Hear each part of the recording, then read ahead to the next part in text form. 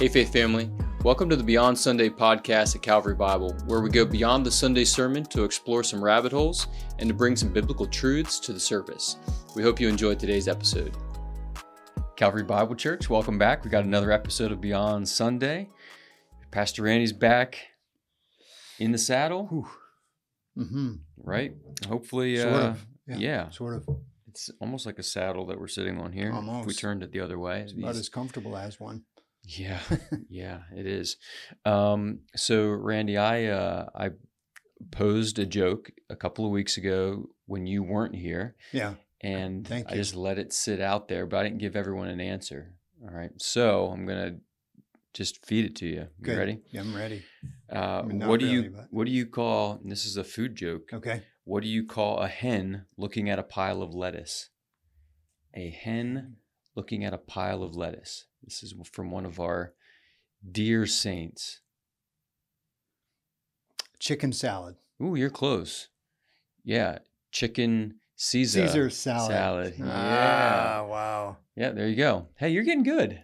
Your time in Mexico. Practice.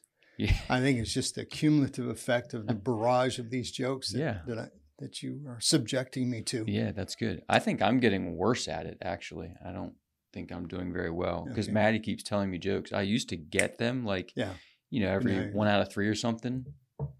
It's been a long time. I'm on a dry spell. Maybe that's God telling you, don't tell jokes on Beyond Sunday. It could be the opposite. I like to try and, decipher what God's telling me. My. All right. Into the good stuff. Mm-hmm. Yeah. We were back in Matthew. Yes. You were gone for a couple of weeks. The Barbecue Bonanza Sunday, just to recap, you were in the beginning of Matthew chapter 9, and now we're back Matthew 9, verses 9 to 13. Right. Bob Mueling, if you're watching this, we started back in Matthew on September 17th. Yeah. Is there some Robert? dissension over that, or? No, Bob just didn't remember that we had started back into Matthew. Oh, there you go. Robert? Yep, we did.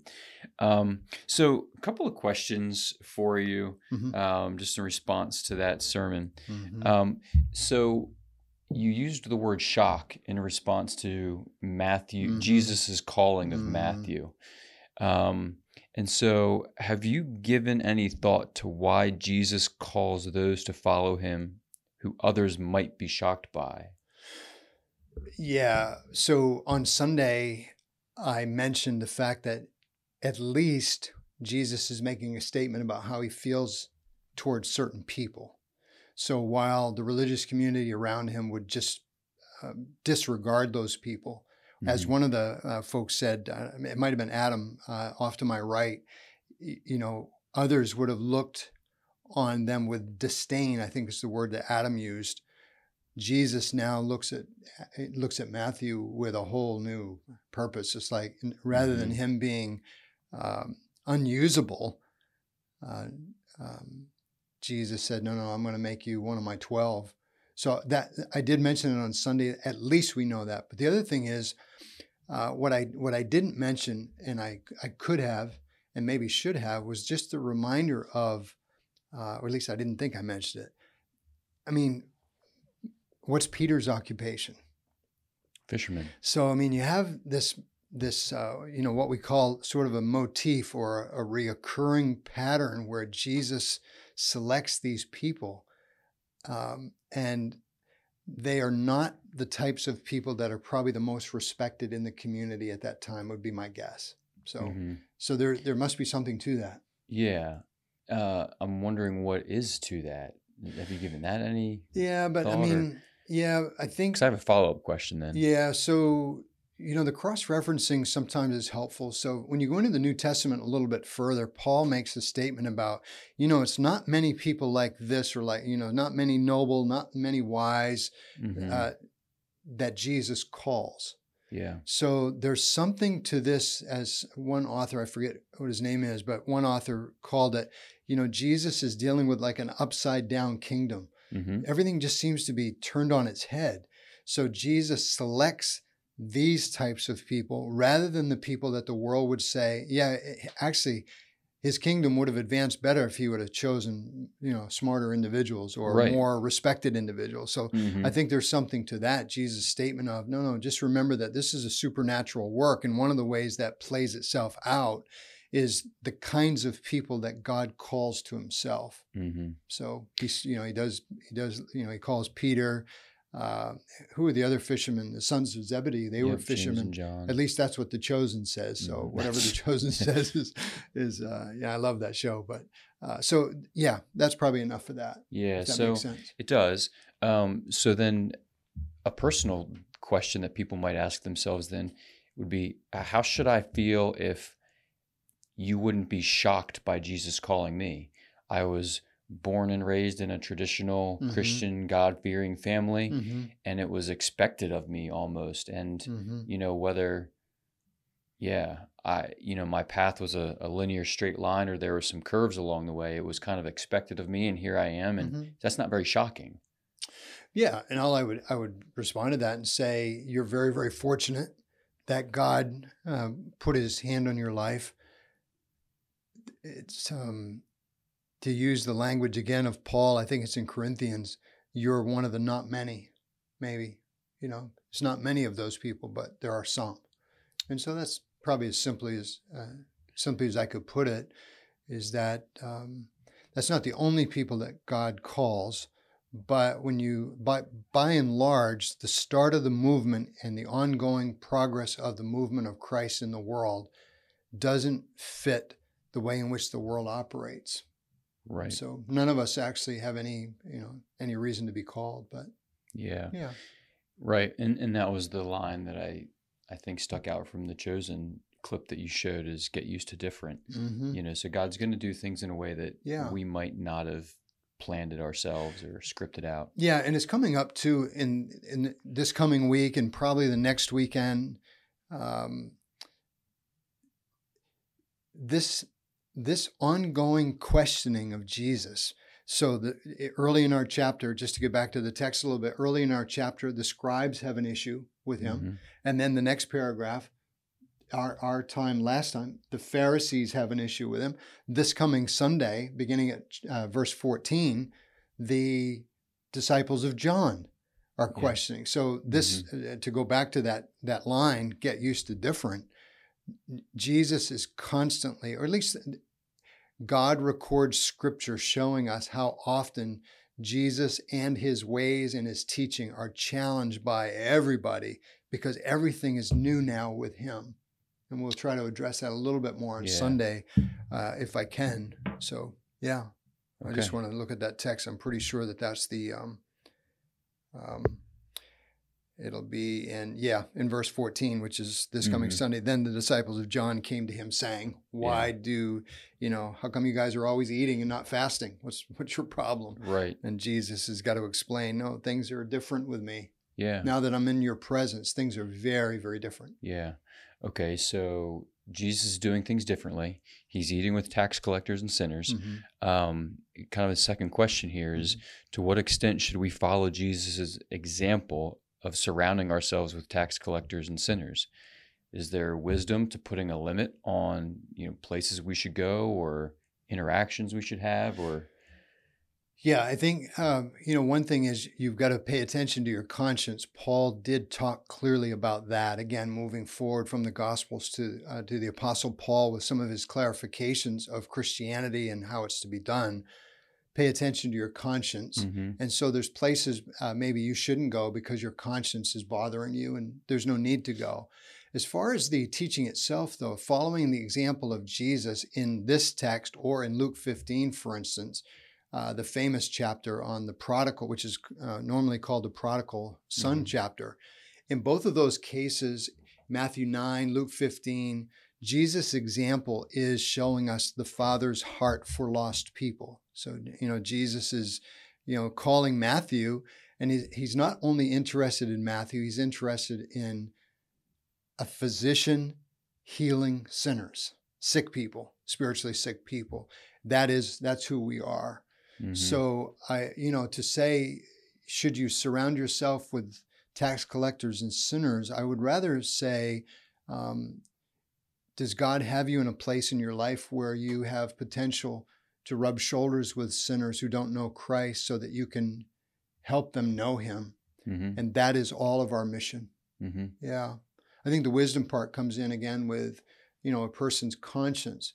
I don't know what's coming with some of your questions and so forth, but remember the angle from Sunday.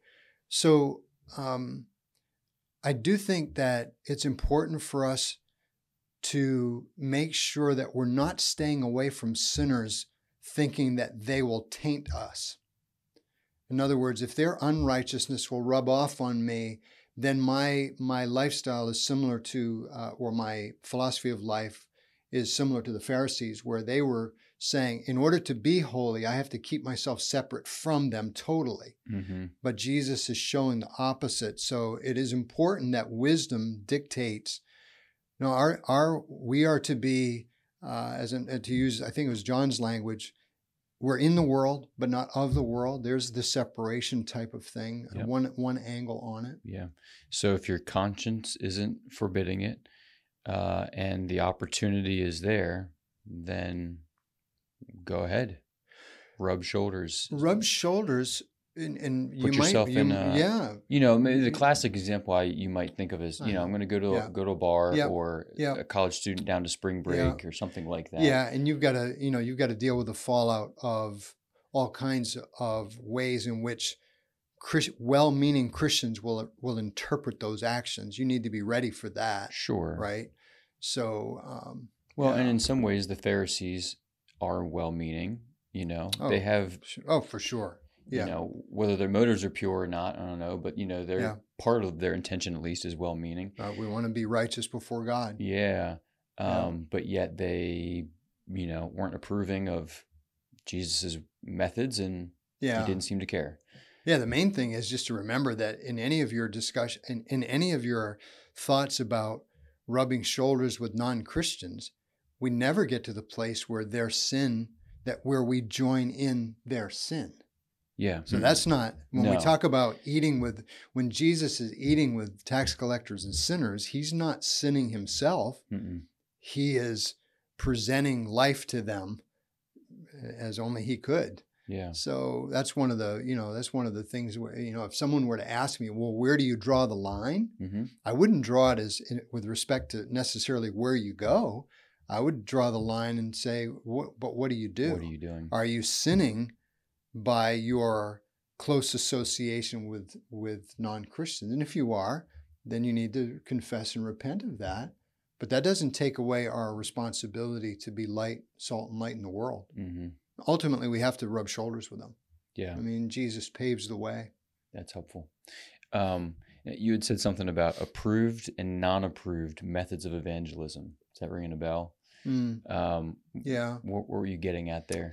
Yeah, I was getting at, I just, there's a particular crowd in evangelical churches like ours where, you can get kind of close.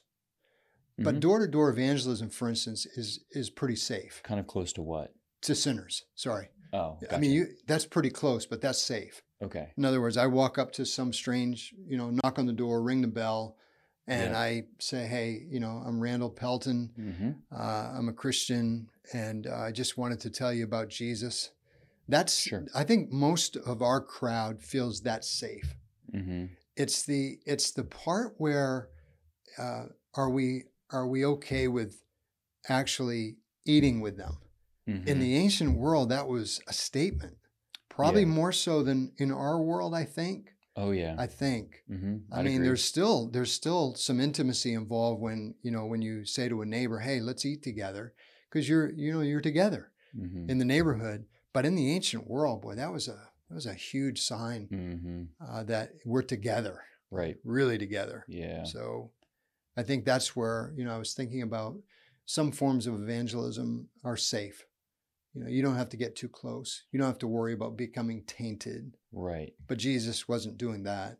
Yeah. So you're just saying in our perception today, in our particular context even, that there are views of approved and non-approved methods, but that was not something that was, keeping Jesus. Yeah. He wasn't thinking about whether it's approved or not. No, because he was on mission. Yeah. I mean, he had a mission in mind. Let me just say too, again, I'm not sure where you want to take this, but one of the things I have to, I have to work out is, I keep trying to draw these lines. So is it, for instance, friendship evangelism? Yeah. How long does it take for you to, and this isn't coming out right, how long does it take for you to get up the courage to talk about Jesus with friendship evangelism? Maybe that's not the way to put it. How about this? How long do I give myself in a friendship before I actually mention Jesus? Yeah. And do I feel like I have to wait a certain amount of time? In other words, do I need a certain amount of credibility in the relationship before now I can? I don't personally think I need to work on a timetable. What I think I need to work on is, do I show genuine love for my neighbor? I mean, I'm thinking about Michelle and I yesterday, in our time together, we talked about one particular husband and wife neighbor in our neighborhood. We ride motorcycle together some. Rick probably doesn't watch this, but Rick Goodhart knows him as well. They are not Christian people. I don't feel like I have to wait a certain amount of time before I introduce Christ to them. But I do feel like from the very beginning, I have to love my neighbor. They have to show mercy toward them, which is a big part of our text, where Jesus cites Hosea 6:6. So I'm often torn with this friendship evangelism versus what was, I don't know, when was it? When was evangelism explosion? You remember E.E. From, I think the guy out of Florida, the Presbyterian guy, I want to say Kennedy was his last name. And if it is him, he's one of my mom's favorite preachers. He's with the Lord now. I think he's the one that came up with this evangelism explosion stuff. So I'm always trying to balance it out with friendship evangelism, which obviously takes a long time, versus, a door-to-door approach where immediately you talk about Jesus. And so I kind of find myself working with that. And where's wisdom, and how does God want me to act in this friendship with, like Jesus, showing tax collectors and sinners that I'm okay with them. And then so I'm sorry about that. I totally forgot this on Sunday. So one of the old scholars that I was referring to, this would have been, I think it was a Reformation writer. He said, isn't it interesting that Jesus is approaching this group of tax collectors and sinners before they realize that they're sinners? In other words, there's no indication in this that Jesus is there now with Matthew's colleagues because they themselves feel like they need Jesus. There's no indication of that, which I thought was a very interesting insight. Like, Jesus is not there because they're ready to receive him. He's there because they need him. And I thought that was very interesting insight. That's a good way to phrase it. So anyway, I didn't quote it correctly, but almost. Yeah, no, that's good. Tell Rebecca that's one of my friends from like the 16th century. She'll love that. Yeah, she will. I lost my train of thought. Sorry. No, it's okay. 2 or 3 times. Yeah. Let's just move on to the last point then. Yeah, good. Okay. Let me find the text again. Yeah, so the way you phrased it in your sketchy notes was how this explains his mission and ours. And so I was just wondering if you could summarize or recap that final point. I can. You see those 3 kind of lines, the healthy don't need a doctor, the sick do. Yeah. God requires or desires mercy, not sacrifice. And then finally, I came to call the sinner, not the righteous. My emphasis I would put on the quote, and this is a partial quote from Jesus of Hosea 6:6. And I was confused on Sunday because in my head, I know there's parallelism with line A and line B. What is more B in Hosea? It's not here in, it's left, the line B is left out in. Is Jesus taking it out of context? No, he's not taking it out of context, but he only gives us line A, not line B. And in my head, I'm quoting Hosea, thinking about that second line, which always adds a little bit more specificity and sharpening. But I believe that that what we should do with that end part, go ahead and find that if you want, is what we should do is we should focus on God desiring mercy. Mm-hmm. So remember, I was quoting back, Ken Musser picked up on this because I saw Ken yesterday, and Ken picked up on this where I was referring to the Hebrew in Hosea. Here in the Greek, I desire mercy. That's this word for compassion, this feeling, aching in the heart for the need of someone and wanting to help. In the Old Testament, in Hosea, it's that famous word chesed. So the loyal love word. So what's the, 6:6, can you read that that second line, line B? Right. The knowledge of God rather than burnt offerings. Yes. So remember, and I don't know if you remember this or not, but we should remember this, that usually when New Testament writers quote Old Testament text, they expect the reader to know the rest of the text around it. And this is one of these cases where Jesus, Matthew's recording the words of Jesus. He leaves out line B. What he's after in our text, verse 13, is God desires mercy. That's what he wants. And I want to make sure in this last point, that's my mission. So I was thinking about every single relationship that I have and what does mercy look like? And that would be a way to take this beyond Sunday, is think about where mercy comes into play in all of your relationships this week. Okay. Focus on mercy. Do you see what's happening? I do. It's you my remember thoughts now. You back. Remember. Isn't that weird? So how old are you? Yeah, you wait. Your day's coming. I misquoted my age yesterday. Did you really? Yeah. Oh my. So I'm at that point, okay, old enough to not know how old I am. So friendship evangelism. That's what we were talking about. Yeah. And this idea was minutes ago, right? I know, such a long time. But mercy in friendship evangelism. I think sometimes, like if our intention is to just engage a friendship so that we can get a convert with the goal of then how merciful is that? I mean, it's not totally off. No, it is merciful because we want them in the kingdom of God. Let me put it positively rather than to say we don't want them to be in hell. We don't want them in hell. We want them to be with God for eternity. Right. In his kingdom. So there is some mercy in that. Yes, but I would even hesitate to call that a friendship evangelism. It's just evangelism, like a slow, goal-oriented evangelism. Yeah, it's a slow kind of approach as opposed to a just Instapot. Yeah, exactly. Which we found doesn't work very well. Sorry about the advertisement. Right.